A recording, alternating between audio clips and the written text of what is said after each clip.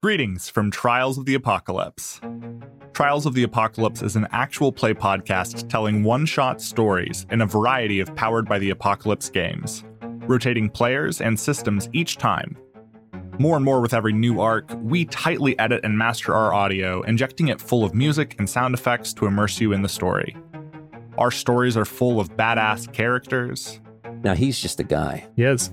I'm a small gang. You are. Oh no. Yes. I don't rinse the shotgun from his You hand. cut his arm off. I take his hand. Complicated relationships. Go kill a man for mommy, It wouldn't be the first time. Would be on and this it won't continent. be the last. Would it be the first time on this continent? Does Iceland count as Europe or North? It's irrelevant. It's irrelevant. We have a job to do. And lots of friends having fun. I don't know if you could hear my popping in the mic, but A little bit. that was my bones. I'm trying to get into the spirit of Ghost Lines. But are you removing your bones? Are you trying to become closer to a ghost? Every arc is independent from the others, so you can go back and listen to previous games in any order. Or come and join us for our newest, playing Brindlewood Bay, a story of 3 older retired women who, while solving murder mysteries in their sleepy bayside town, begin to uncover a dark cult which underpins them. Find us in your favorite podcatcher, just search for Trials of the Apocalypse. See you there.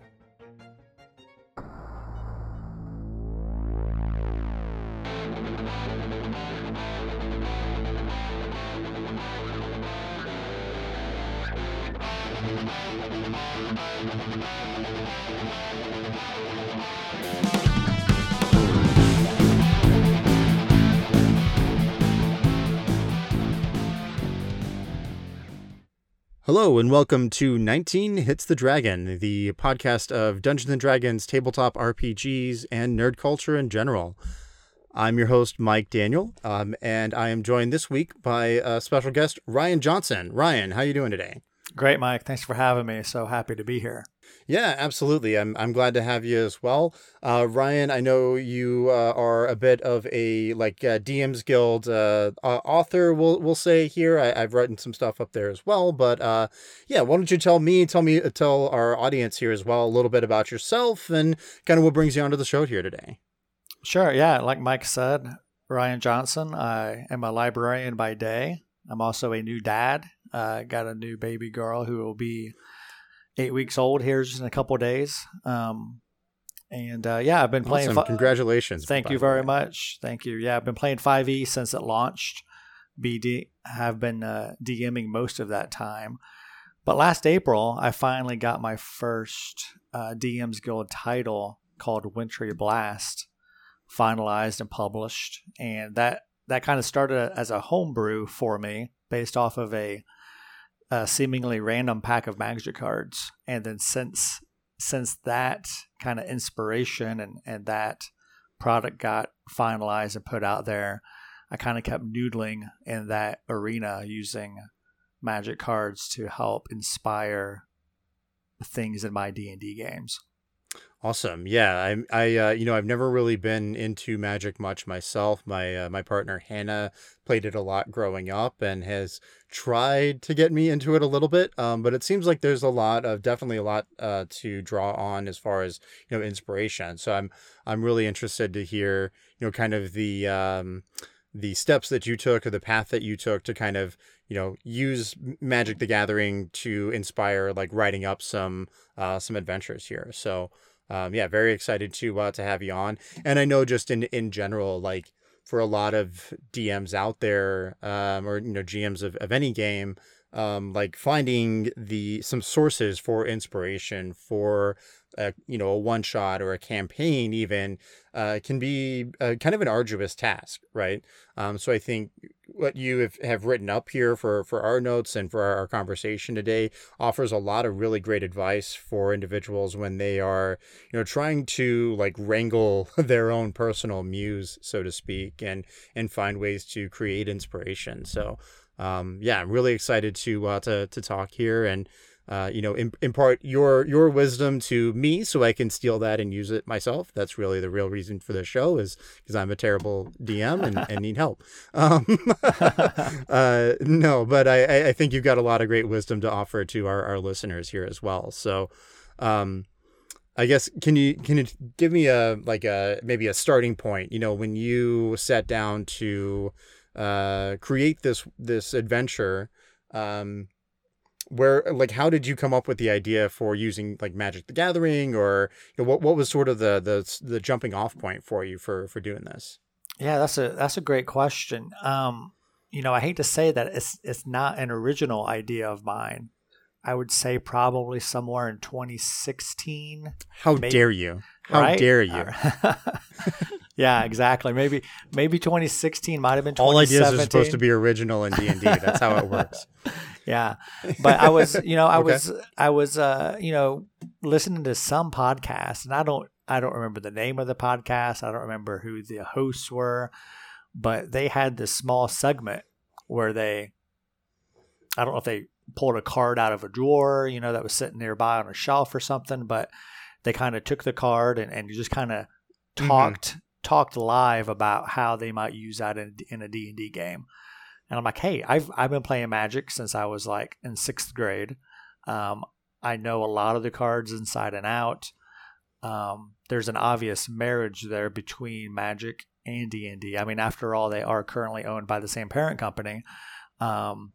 And we've seen some of the... Wizard of the Coast owns both of them for sure. Yeah, and we've seen some of the recent campaign settings, be it the one for Theros or the one for Ravnica, that are direct inspirations from official Magic the Gathering sets. So yeah, I had that idea, or that seed planted years ago, and then I was DMing this home game that actually met at a local pub, and we were at the end of one campaign arc, and I was needing some inspiration for something to do next. And we had just finished Curse of Strahd, and I was kind of burnt out on the big official hardback publications. I always felt like when I try to run one of those, there's so much packed in there, and I'm always afraid I'm going to miss a detail, or I'm going to fail to collect, I'm going to fail to connect this nugget from chapter 2 with this other nugget from chapter 9. So I thought, if I make something of my own, I'm going to know it. It's going to be in my head somewhere. And if I kind of miss a point or fail to connect two things, no big deal. It's my world. I'll just kind of fudge it and make it happen anyway, kind of twist it and turn it and make it all be a happy marriage in the end. So with that, I'm sitting there. I'm kind of bored at work one day. I'm like, you know what? I need some inspiration. I went and started looking at Magic cards, and that's kind of how it started. Awesome. And I think that's that struggle of having to kind of balance all of the different parts of the hardback campaign adventures, the published adventures from Wizards, is something that a lot of DMs struggle with.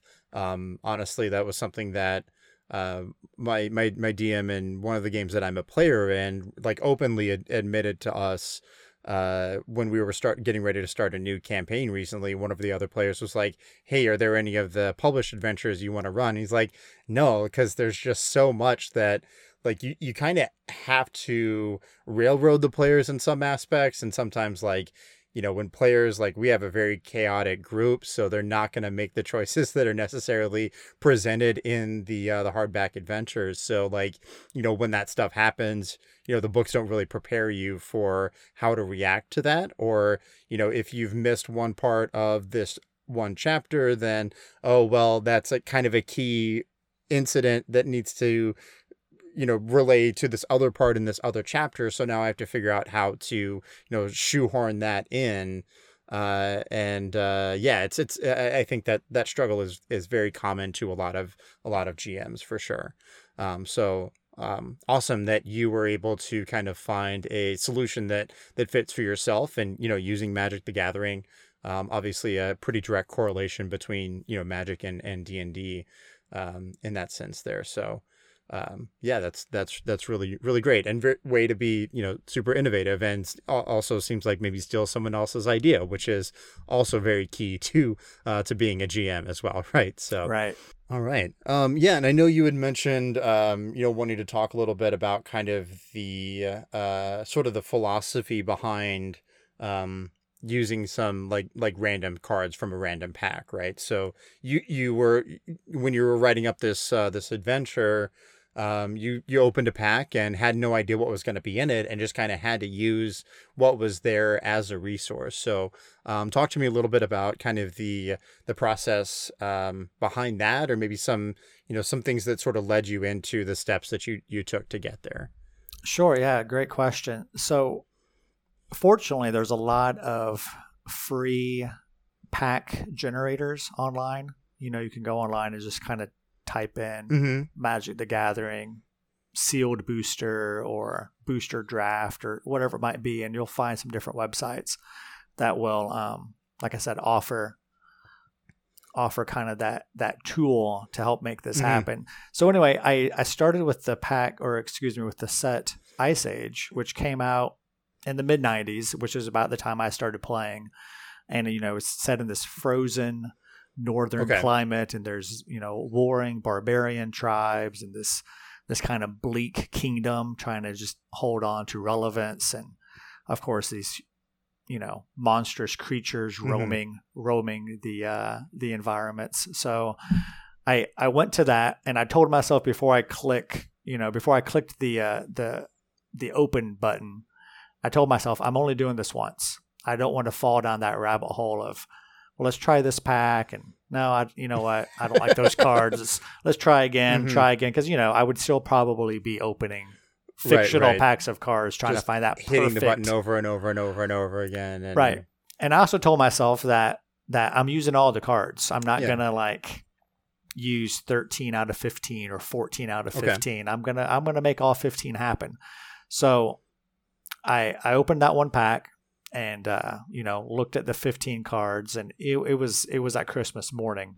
These are all cards I'd seen before. I'd seen them for years, but I know that they've got a bigger purpose, or that I'm going to use them in some way other than just playing the game. So real quickly, I'm going to go through this list, just for the Magic fans out there, and tell you the card. And then kind of how and then just a very short description about how it ends up getting used in the Wintry Blast campaign. So first we had Circle of Protection Red, which obviously led itself to a Ring of Fire resistance. The next card was Snow Fortress, which immediately became the location for the big bad evil guy, like his throne of power, his seat of power. The next card was Kravikan Sorcerer, who, of course, became the big bad evil guy. The Woolly Spider, that one might seem obvious at first. You're just going to pop some giant spiders in as the characters are navigating the forest. And that's what my initial thought was. But as everything developed and evolved, it turned into something else. And I'll share that in a moment. Next one was Gorilla Pack. Again, a nice encounter, but something that ended up being a little bit non-traditional. Next card was Rally, which I built that mechanic into a magical sword, kind of a homebrew magic item. Anytime the character scores a crit with that weapon, it sends out like this very satisfying clang or twang or whatever kind of sound effect you want to imagine, and all of the allies in the area get a inspiration boost from that. Next, we had Shield Bearer, who's an NPC and a magic item giver. Then we had a Pike Knight, and this one I had to look up. This is some sort of like fae or fairy type of creature that existed in some mythology, and there's not a whole lot online about it, but I was able to kind of twist it and fit it into a helpful dryad creature who would assist the characters on their way. Then we had Icequake, which ended up being a trap in the Dragon's Lair. We had Scaled Worm, which ended up being aforementioned dragon. Fire Covenant is a special ability that I that I tacked onto the Ring of Fire. So it's not just a standard ring of fire resistance, but it's got a little extra oomph to it. Then we had Breath of Dreams. This was the hardest one to work in. This is a blue spell. It's a terrible card. Like no one uses this card in Magic. But Breath of Dreams, and I struggled for the longest time on how to integrate it into the campaign. And eventually it ended up being this dream world that the characters would enter when they're sleeping in the Enchanted Forest. And they go to sleep. They try to take a long rest. They immediately kind of come to in this realm of dreams. And that's where these spiders come back into play. And I baked it in there like, use the spiders if you want, but you can make it rats. You can make it anything else that your characters might have a phobia of. So kind of draw something out of their backstory. Okay. And of course, when they're fighting in this realm of dreams, they're not taking physical damage, they're taking psychic damage. Okay. Yeah. And if they were to perish in the realm of dreams, and if they perish in this realm of dreams, they just kind of wake up in a cold sweat with a couple levels of exhaustion tacked onto them. So it was this mechanic that would not have otherwise existed in the world. Yeah. Like, I'm not going to go out of my way to like get this realm of dreams incorporated into this campaign, but because I drew the card, I had to find a way to use it.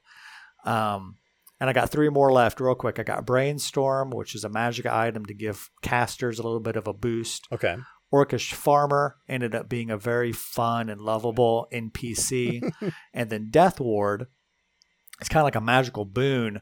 Basically, that aforementioned Dryad NPC blesses all the characters with a Death Ward. And what happens is, whenever that character hits 0, they instantly bounce back to full health.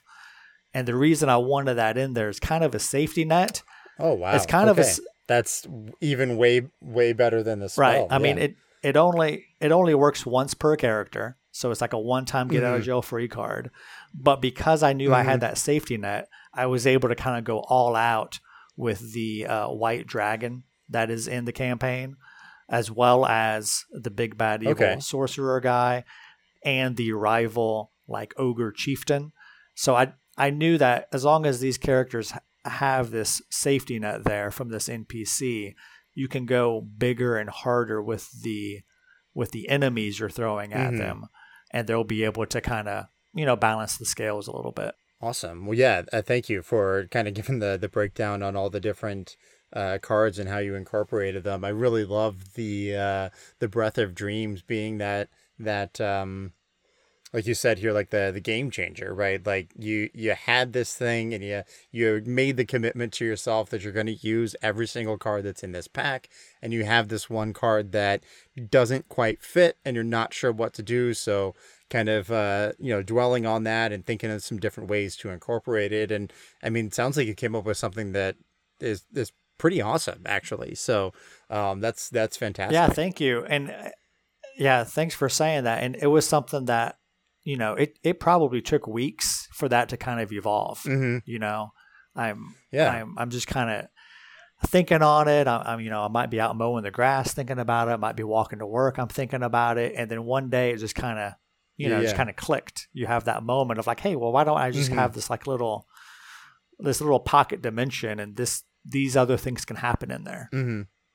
Yeah, for sure. And that's super interesting. I kind of do sort of the similar thing with my own campaign generation, where I'm like, I'll have an idea and it doesn't quite fit with the rest of what I'm doing, and it just sort of like gets on, like I put it on the back burner of my brain, right? And it just sort of stays there, and I just hope, like, I keep throwing some ideas into it, or testing it up against other ideas, and hope that eventually something boils out of it that's something that I can use, right? So you're just sort of kind of always thinking about the campaign that you're building, right? And how to make these pieces work.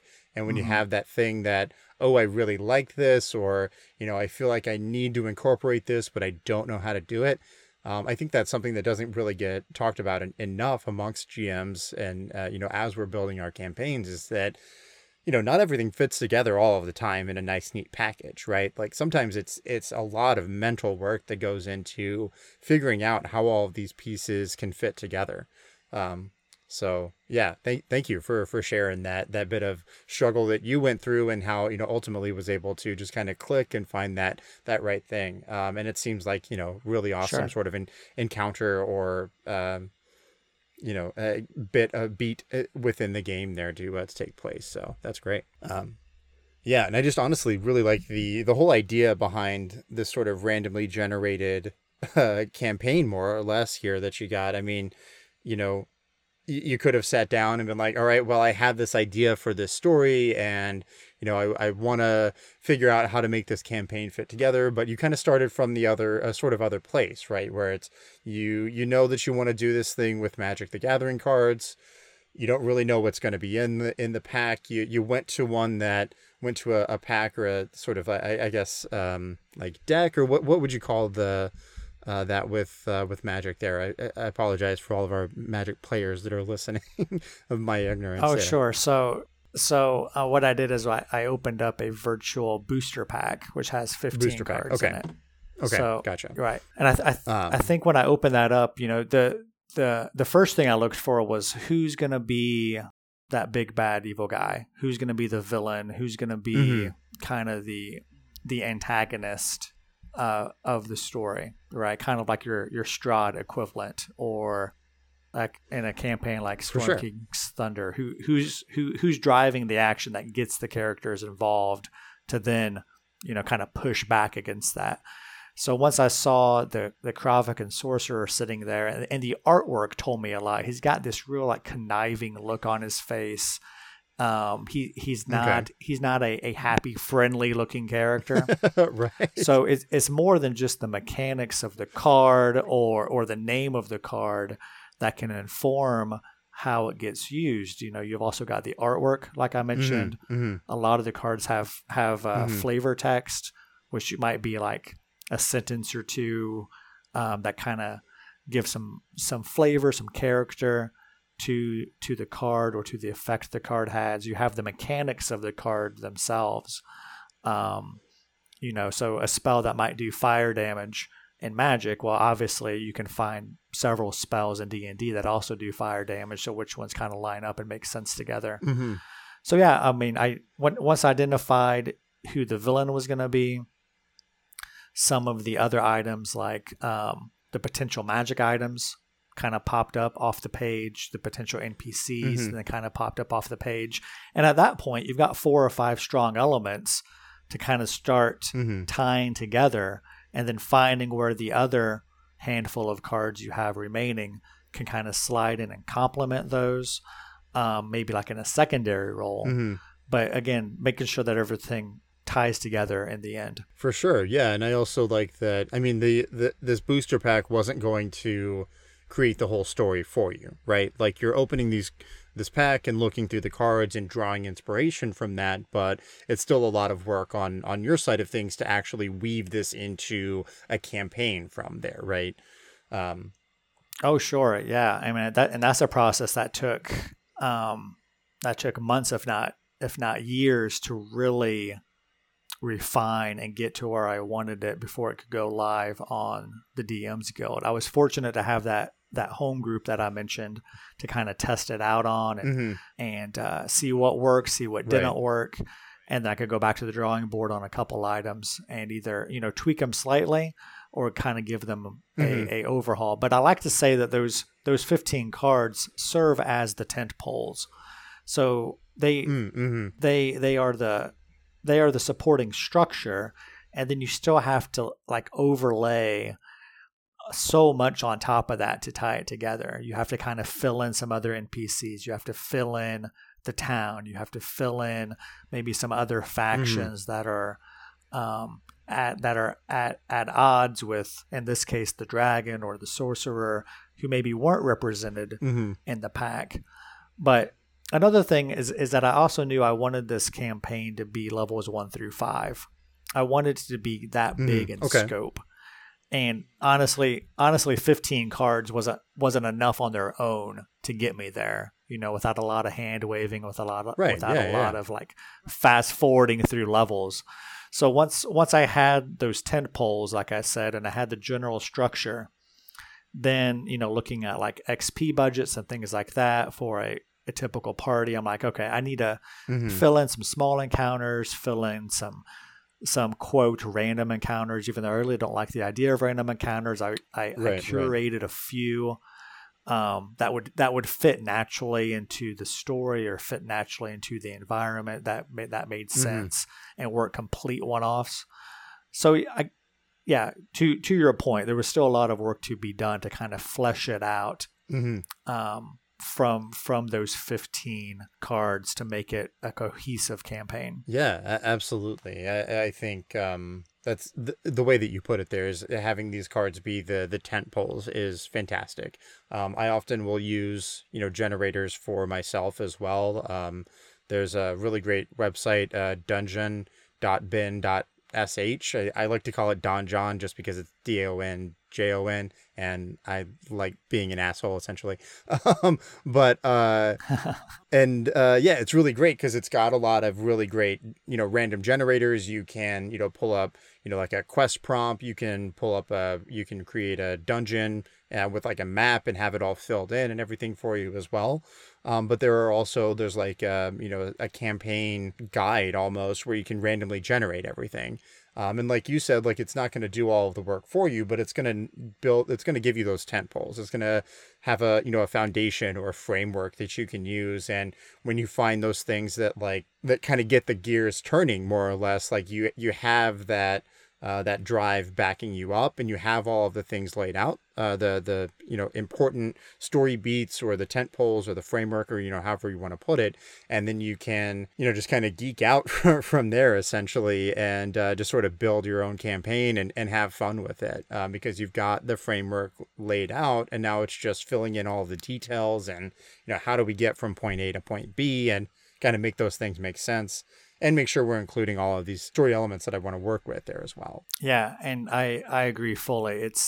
That's the fun part. Like you said, you get those random elements that you decide you're going to use, and then you geek out and weave it all together, fill in the gaps, make the connections, tie this thing to this thing to this thing. Yeah, that's the fun part. And for me, for sure, I almost need those parameters, that structure, because otherwise you've got everything in the world you could do. Like if you sit down and say, I'm going to write a new campaign, or I've got a new game starting this weekend, I need something to do, and you've got every monster available, you've got every hook available, every setting available. It's overwhelming. So I almost need those artificial constraints to give me some direction and some focus. Otherwise, I'm just sitting there looking at a blank screen. Yeah, for sure. I think that option paralysis is absolutely something that is very easy to fall into as a DM when you're starting up a new game or a new campaign, or just trying to put together a one shot with some friends. Like, having something to spark that inspiration for you is absolutely vital. And as I mentioned, I've written a few adventures that are up on the DM's Guild as well, and that's I don't think any of them would exist without finding inspiration in other things to turn into a campaign. My most recent one, actually, I titled it Beneath the Graveyard, came from a short story by Henry Kuttner, that was published in like Weird Tales magazine, which was, the magazines, like the pulpy magazines from like kind of turn of the century and into the early or late 30s, maybe early 40s. Like H.P. Lovecraft published a lot of his stuff in there, and a lot of his contemporaries as well. But, it was this short story that I happened to hear on, one of the YouTube channels that I listen to that reads through a bunch of these old horror stories and stuff. And as I'm sitting here listening to it, I'm like, oh, this could make for a pretty interesting D&D campaign. Like, you're going to have to change a lot because it's all about this one character having this experience in this graveyard with all of these rats. But like, there's this nice element of like mystery and terror to it that could really go well with in a D&D game. So that was kind of my jumping off point to start writing this adventure that I ultimately was able to publish and put up on the DMs Guild. Yeah, absolutely. I don't think there's any writer in the world that exists in a vacuum, right? Like we're all drawing some sort of inspiration from somewhere, from the stories that we're reading, from the movies that we're watching, or the video games that we play, or whatever it is, and that sort of finds its way into our games and our stories that we tell. So I think you've come up with a really nice way to kind of kickstart that, essentially.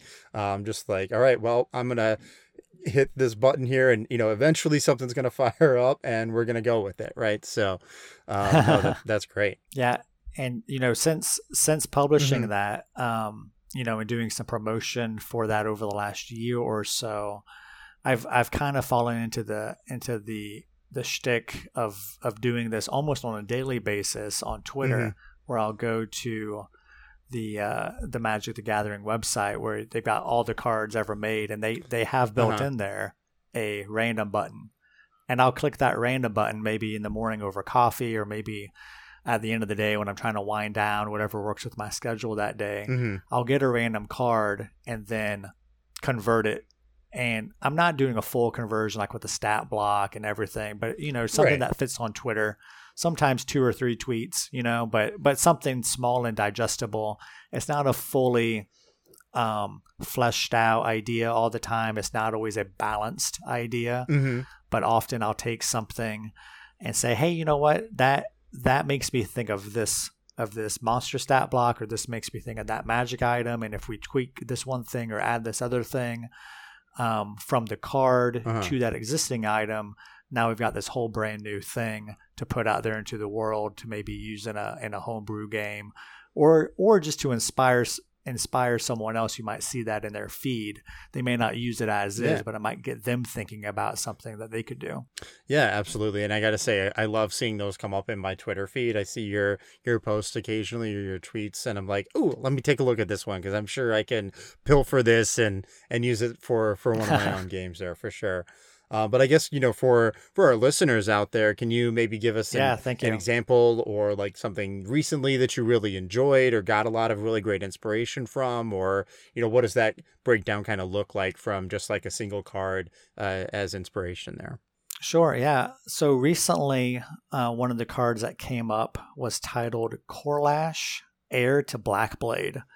And this was a card I was not familiar with, but I was instantly grabbed by the name of it, as well as the artwork for it.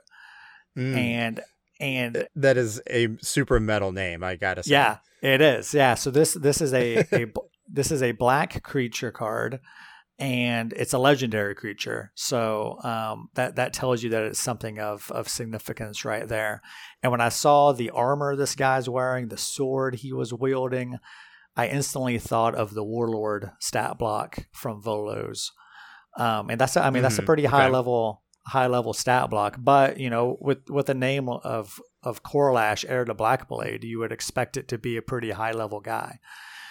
Looking back on it, for sure, that's not going to be like a CR1 creature, right? Exactly. Sure. Yeah, that's not going to be a CR1 creature. But you could consider maybe scaling it down to like the Knight stat block or something a little bit more approachable if you wanted to. But either way, I went with the Warlord stat block. And the card states that this creature is a zombie warrior. So automatically right there, you can add the undead type to the Warlord. You can also give the Warlord the zombie's undead fortitude ability. That seemed like a real natural fit. So again, nice. You're just kind of taking pieces from other stat blocks and kind of rearranging them. The card also has this mechanic where he gets stronger based on the number of swamps you control. So that told me instantly where the heroes are going to find this guy. They're not going to find him on some mountain ridge. They're not going to find him lurking in some lush forest. He's going to be smack in the middle of some swampy, nasty terrain. So you're thinking about the Sword Coast. You've got the Mere of Dead Men. You've got the Evermores. You know, if you're thinking maybe something outside of the Forgotten Realms, you might have something similar to like the Dead Marshes from Lord of the Rings, where this guy kind of patrols. So yeah, that's his domain for sure. Right, exactly. Yeah, that's his domain. Moving down the card ability list, he also has regeneration. So I thought, you know, this guy, he's a high level character. He's got this badass name. He's not going to be easily dispatched.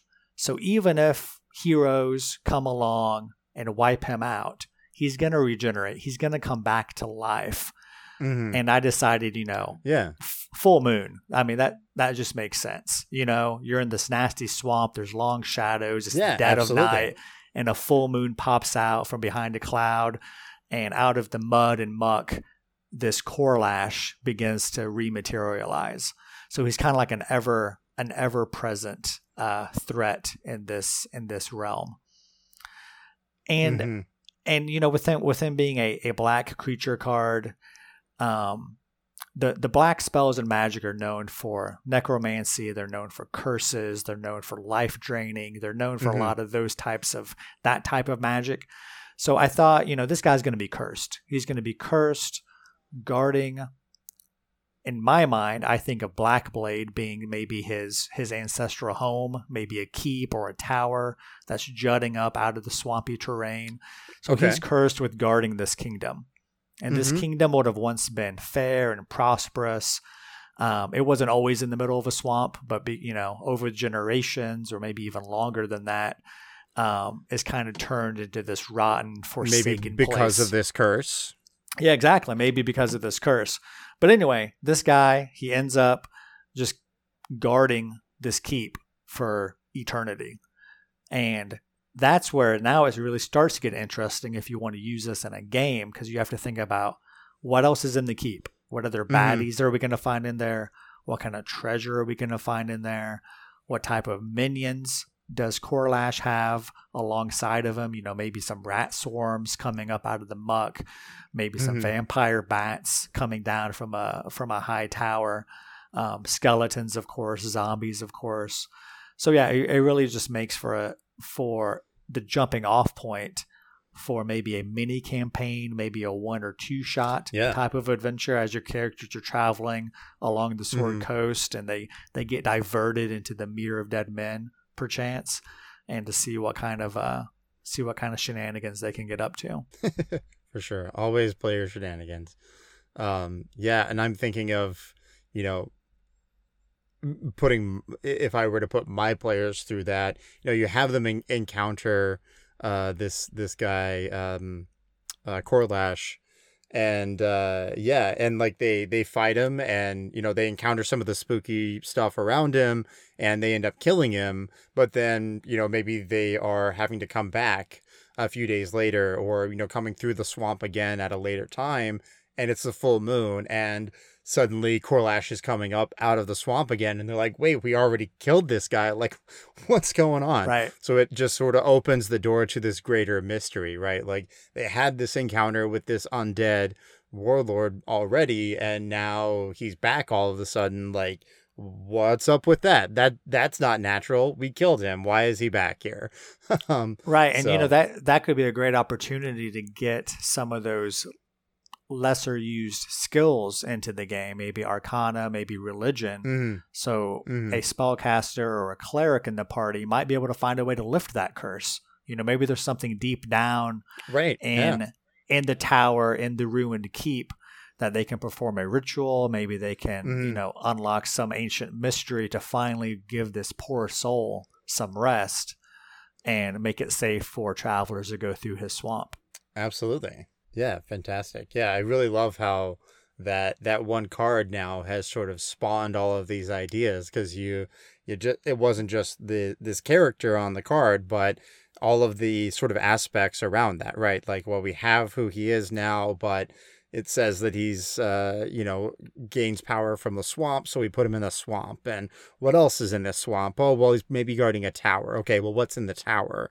So I love that way of sort of fleshing out this adventure that you've built, or, sort of mini campaign even perhaps, just based on, this one idea, drawing this single card and having this in front of you, and just sort of opening up all of these doors, so to speak, and giving you a lot of room to create around that. That's fantastic. Right. Yeah. Thank you. Yeah, for sure. Sorry, I know we've kind of jumped around in our notes here. You had made a quick reference, or not a quick reference, but a quite detailed reference to this MT Black article about randomness as well. And I think that really lends itself to the conversation that we're having today on, how to incorporate, randomness in your game and in terms of creating inspiration for yourself as well. So I know you've written a lot here, and I don't expect you to necessarily recite it all verbatim, but can you give myself and our listeners here maybe sort of a breakdown on some of the ideas generated from there, and how to kind of use that as a jumping off point for yourself as well? Sure. Yeah. And just in case people aren't familiar with MT Black, yeah, he is one of the most prolific publishers on the DMs Guild. I don't know where he ranks, but I know he's definitely one of the top sellers on there. Basically everything he puts out sells really well, but aside from the sales numbers, they're really good products. I've downloaded a few of his adventures kind of just to read through, to kind of get the flow, the structure, the pacing of how he lays things out. But he's also got a nice newsletter. And in one of the recent articles that he sent out, he talked about this idea of randomness. And when I was reading it, I was thinking, you know what, that's exactly what I did. I didn't know I was using randomness, right? I mean, I guess I probably should have. It's fairly obvious, but I never thought about it, directly like that. Yes. Sometimes you just don't quite think about what you're doing, right? So, right.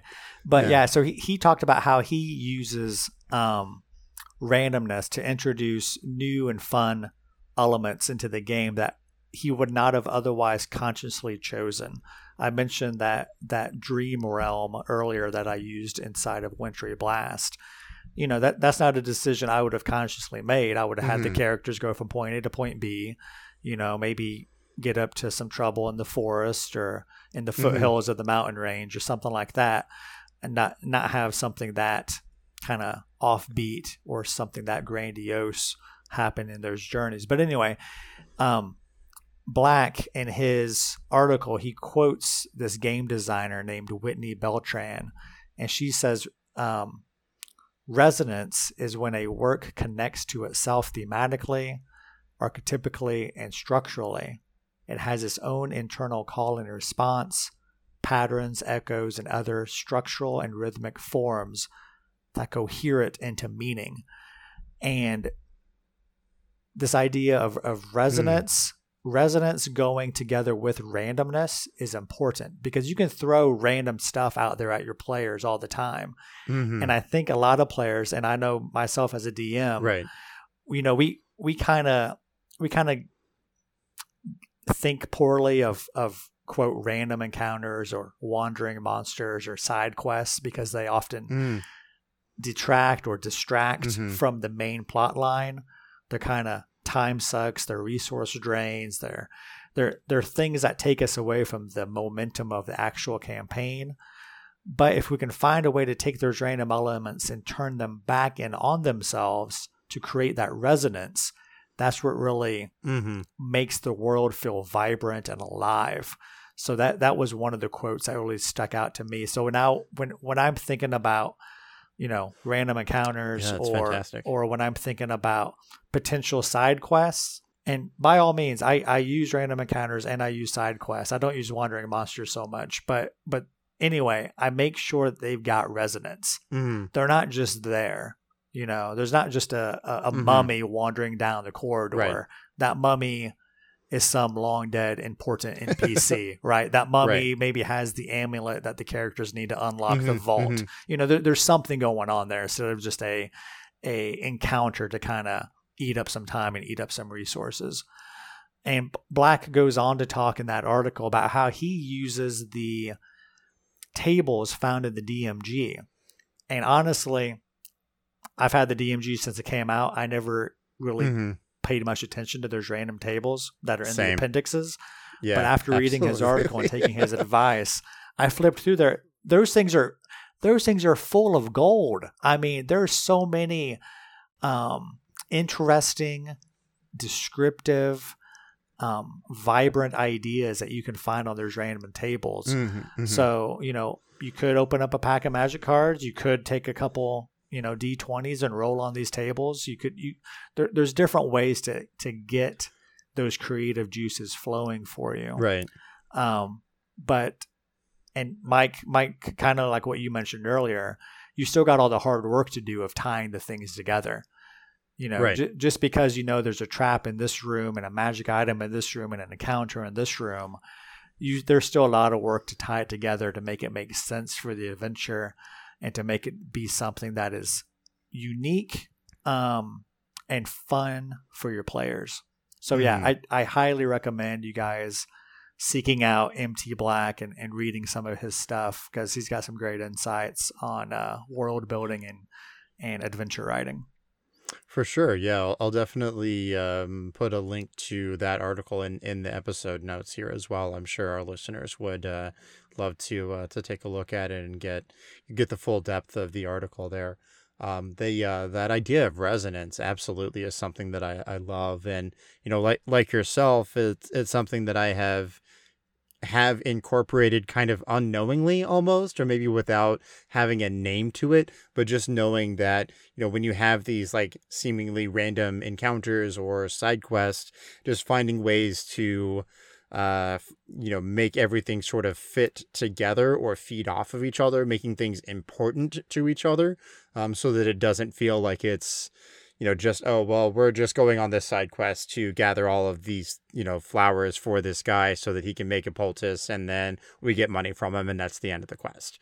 Right? Like, you want to find ways to connect that side quest to maybe some of the main events. Like, maybe you're sending the players off to get these things to make this poultice so that this NPC that they're familiar with can cure some sort of ailment that someone else or some villagers are struggling with in their like the town where their home base is or whatever, right? Like you've got the ideas and the randomness that come or the ideas that come from the randomness. I know how to talk, I promise. But yeah, I think that aspect of the resonance is something that is very much on the GM to figure out, right? So you can put together the random side quests, or you can roll on these tables, and then it's sort of up to you to figure out, okay, well, how does this fit into the bigger picture of what I'm doing, right? And that onus is something that falls on the GM to really flesh out from there. Right. Yeah, and again, I think that the effort that goes into that is often something that gets overlooked in the D&D world. We don't really talk about all of the effort that goes into like creating a campaign or filling in all of these details from between point A and point Z. Right, there's all of those spots in between that you have to go through. So yeah, that resonance, that's excellent. I'm gonna steal that one for sure and put that in my own personal lexicon there. So thank you for sharing that. Yeah, you're very welcome. Awesome. And yeah, I mean, also like you got me pretty jazzed about this idea of creating stuff with Magic the Gathering cards. I'm wondering if we might be able to just like pull something right now while we're talking here and maybe come up with some ideas from it. What do you say? Sure. Do you want to make the poll, or you want me to make the poll? Yeah, I mean, I wouldn't know where to go for that. So if you want to do it, let's go, and you can maybe share with me what you find, and we'll go from there. All right. How about that? Yeah, sure thing. All right. We're doing it live, as they say. Okay. Yes. So I went to yeah. So walk us through the steps. Yeah. Yeah. So it's basically gatherer.wizards.com, and then you'll find a random card button. So I clicked that random card button. I got Timber Protector. This is a Okay. green creature. It's a tree folk warrior. Other tree folk creatures you control get +1/+1. Other tree folk and forests you control have the indestructible trait. And this guy's pretty meaty. He's a 4/6, so he's a pretty healthy, substantial creature. And then his flavor text reads, Okay. in his presence, an ordinary grove becomes a bastion to turn spells and break armies. So instantly, I'm thinking Ooh. this guy is like the tree folk. He's Yeah, the yeah, tree yeah. folk. Maybe the same way Corlash was a curse upon that swamp. This guy's like a guardian or a champion of this. Maybe a forest, maybe just a grove. Yeah, his grove. You know? Yeah. And again, that flavor text is, in his presence, an ordinary grove becomes a bastion to turn spells and break armies. So I'm thinking there's probably some sort of like anti-magic field going on in this grove. Or maybe something that like Yeah. What do you think, Mike? yeah, something that like triggers a counterspell effect, right? If people are casting spells like probably like fire magic, right? Doesn't want his forest to burn down. So anytime a fire spell is Sure. cast, something maybe he has like a legendary reaction or reaction ability or something like that can try and counterspell that anytime someone casts a fire spell. And breaking armies as Right. well. Yeah, he's also got that ability where he makes other tree folk around him stronger. Okay. So I'm thinking he's probably like a leader. You know, you can obviously think of Treebeard from Lord of the Rings. Yeah, for but sure. No, and you maybe- started describing this guy, and I was like, oh, we're going to use the Treant stat block for sure as like our base, Yeah. and then we'll build off Right. of that. Yeah, but now the challenge is like, what is the Right. plot device here? You know, is this enchanted grove being threatened by some outside force? You know, I wouldn't want to use orcs or anything like that because that's been done before. Absolutely. But maybe it's some sort of pollution. You know, maybe it's some sort of necrotic energy that has seeped into the root system, and the trees are growing weaker. The brambles are not thriving. You know, things are kind of withering on the vine, and the characters need to get to the bottom of what is causing the forest to die. So it's Right. not something that Treebeard here in this example can just swing his arm at and knock to smithereens. It's something a little bit, something that needs a little bit more of a delicate touch. I was just some thinking more like you bring this up investigation. now, and I'm like, well, maybe we have this character who should be this like pinnacle of nature, magic, and growth within this grove, but because of this sort of magical pollution, he's getting weak as well, right? So maybe he's found a way to draw adventurers in, and he's going to have them then solve this mystery for him, so he can get back to his powerful state, or potentially like kind of I think it's in the High Forest, the grandfather tree is what it's called. Yeah, so he's like he is a treant, right? Yeah. But he's asleep, right? Like no one's really communicated with the grandfather tree in a long time because he's just there sort of guarding this spot. So maybe this pollution has woken him up, and he doesn't have the might that he should because of all of this bad mojo that's around in his forest there, right? So now he's got to work with the players and give them clues on some their adventure to go off and solve this problem for him, so he can be this pinnacle of the forest grove that he protects.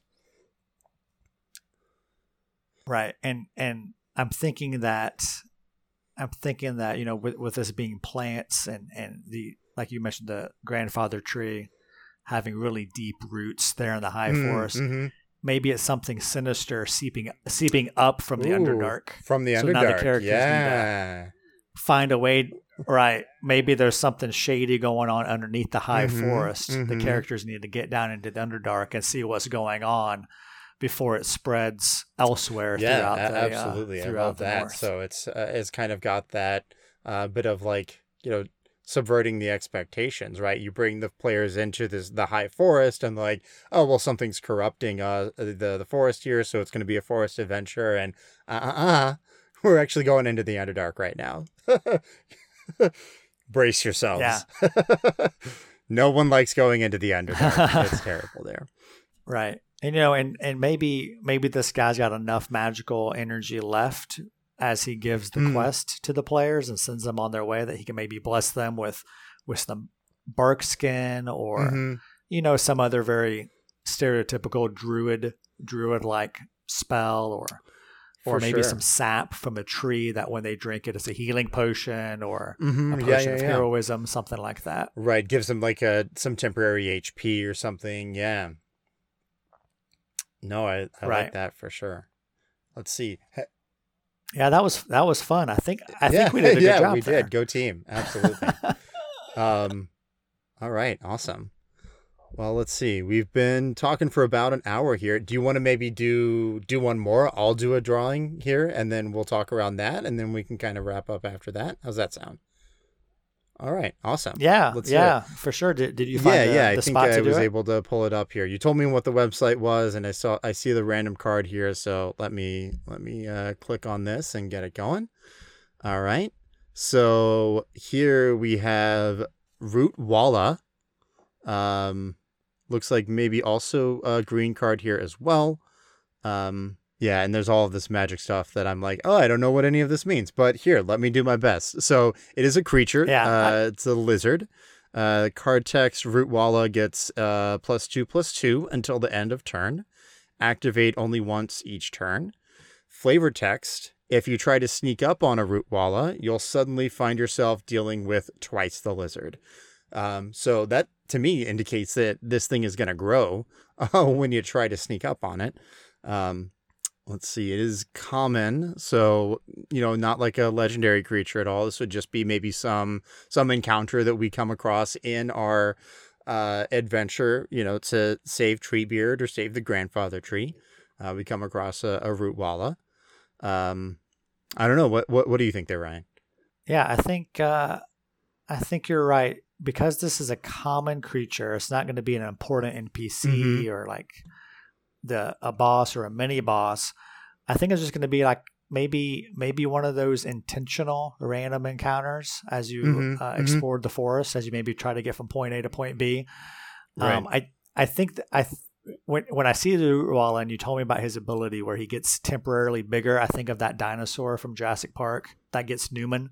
That has like it does the shriek and the gills the flare out and face, exactly. Because at first it looks like a pretty innocent, harmless, tiny sweet dinosaur, little tiny dinosaur. He's gonna be my friend, and yikes. Yeah, so that's kind of how I envision. That's kind of how I envision Root Walla. So I think you can maybe use the lizard stat block, maybe the giant lizard stat block. I know he's not a large creature, but you could still use the stat block and just kind of make it work as like a base. But maybe give it some sort of like a rage ability, maybe like a barbarian rage ability. Tack it on there. So if you're not careful, if you don't tread lightly as you pass through the Root Walla den or nest area. Then they're going to get pissed basically and rage out. Maybe there's basically, I see maybe several of them coming out of the woodwork and swarming the characters. Okay. Yeah, I was just thinking this might be a good way to. I might be. Go ahead. Picking up on the same vibes here, but like the den you mentioned there, like if you have to pass through it or go into it, even maybe potentially, like this is between where the players are and where the entrance to the Underdark is that they need to get to save Treebeard, right? And or the grandfather tree or whatever it is, right? And they have to figure out how to navigate either through or around this den. And if they don't, then all of these lizards are going to get very angry at them and make it a much harder time for them. Right. And I think that's another good way to introduce some skill challenge into here. Oh, yeah. Maybe using the survival, use the survivor skill check, maybe use the nature skill check, and make it one of those to where it's maybe it's a group pass fail, or maybe it's a sequence, like a small skill challenge, to where if the characters are very careful, they tread lightly, they don't maybe step on any tails or anything as they pass through, then they get through unscathed. Maybe they find like a good berry bush waiting for them on the opposite side, and they can kind of stock up on some good berries before the next phase. If they do moderately well, but not a total success, a few of these lizards come out and engage with them. And if they just, crap the bed and have a couple ones or don't get any successes on the skill challenges, there's a whole swarm.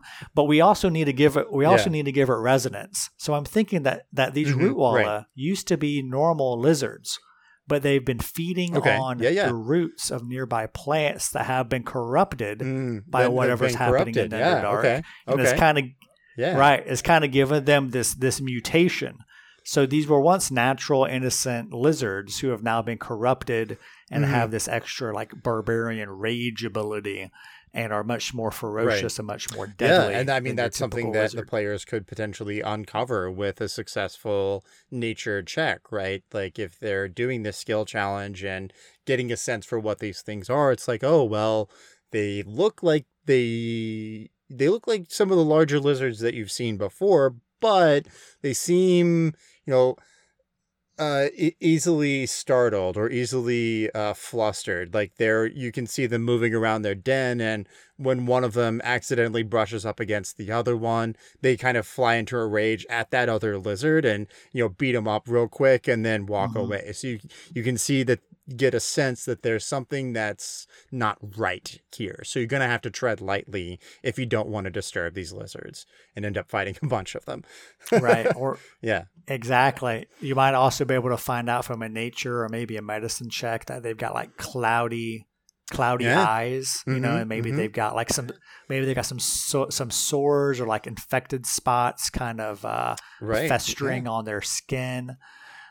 Maybe they're kind of drooling or like their tongues lolling out of their mouth, and they don't look quite right, and that's because they've been eating the bad roots.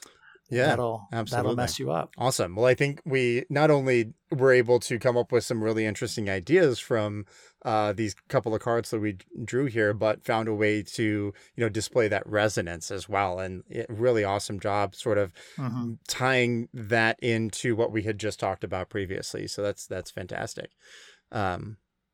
Awesome. Thank you. Yeah, I guess, if you had to kind of leave our listeners today with any sort of parting words of wisdom, maybe, kind of summarizing quickly or anything that you feel like you absolutely want to get across that we haven't had the chance to touch on just yet, what would be your final bit of imparting wisdom to our listeners today? I think my wisdom would always be creating. I think creating is a lot like a muscle, people work out, people jog, they try to stay in shape physically. I think you also need to try to stay in shape creatively. So even if you're not writing a campaign, even if you're a player in a game and you don't really have that same like full creative control that the DM does, still be kind of noodling on the side, keeping those juices flowing, keeping the brain sharp, keeping your imaginative essence, keeping the brain nimble in that creative aspect, because you might find some good things to use down the road when you are a DM. You might find some good things down the road to kind of incorporate as a player character. So yeah, just kind of always, my advice would be kind of just hang out in that creative space, and you might be surprised what kind of percolates from there. 100% agree. I know I mentioned earlier that I often will sort of put my campaigns or a certain idea from the campaign on the back burner of my brain, and I tend to think of it as like kind of a long or a slow cooking stew, where it's just sort of always cooking, always something is in the works there. might throw a couple of ideas in there, kind of swirl it around, give it a taste, see how it fits all together there. Occasionally, pulling it to the front burner, turning up the heat just to make sure that it's ready to actually pull something out of then and consume. Which is, I know, a very strange metaphor, so I'm sorry for cursing you with that. But yeah, I think I absolutely agree with what you said there. Just, it's important to kind of always be in that, or not, maybe not always, but as often as you are able to be in that creative space so that things can grow out of it. And yeah, never know what's, when you drop something in to that pot, what it's going to turn into, for sure. So yeah, thank you so much. And thank you just for being on the show and talking to us and our listeners today here as well. Absolutely. It's been a blast. I do also want to kind of give you the floor. I know you've got your adventures out there on the DMs Guild, and you're on Twitter as well with a really great presence there. So just want to give you the floor to let our listeners know how they can find your work, how they can get a hold of you, or, what other, other stuff do you want to plug for yourself, I guess? Yeah, sure. Thanks a lot. And thanks for having me on. It has been a good time. But yeah, I'm most active on Twitter. You can find me at RJQuestGiver.